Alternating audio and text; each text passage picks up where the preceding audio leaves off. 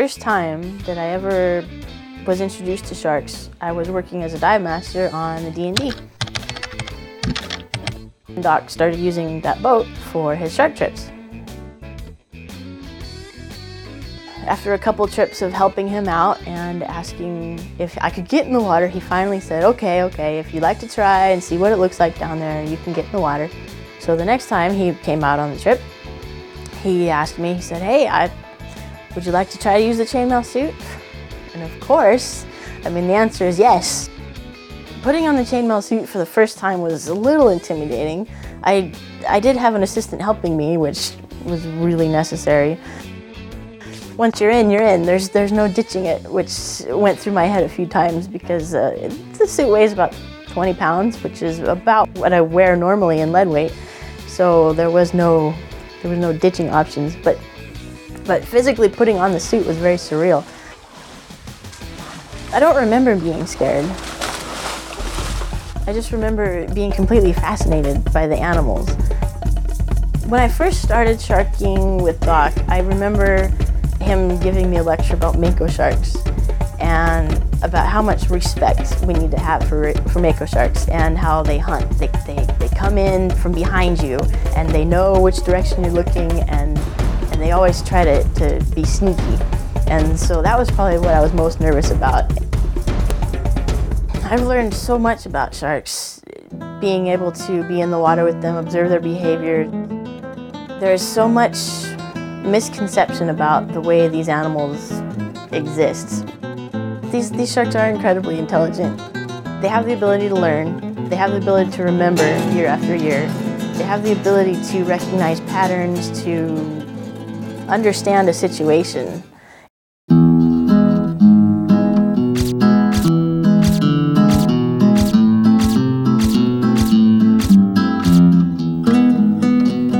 This is the white shark photo identification that we've been working on the boat. Photographers have donated pictures of white sharks and we've been able to put them together and identify the individuals. It's interesting, we've been able to see them year after year as they come to the island. We take the shark and we get the pictures of the left side, the pictures of the right side, and the individual markings that they have. It acts very much like a fingerprint along its body.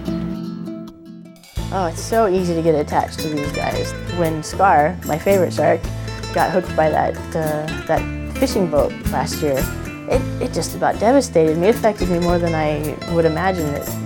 And just the thought of that guy being hauled up on a boat and his head cut off just for his jaws, it made me sick to my stomach. I couldn't sleep.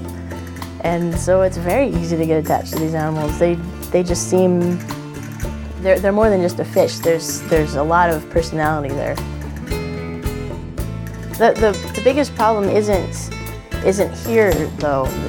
Here in the United States, sharks, they're not fished heavily. They are fished for market, mako sharks and thresher sharks.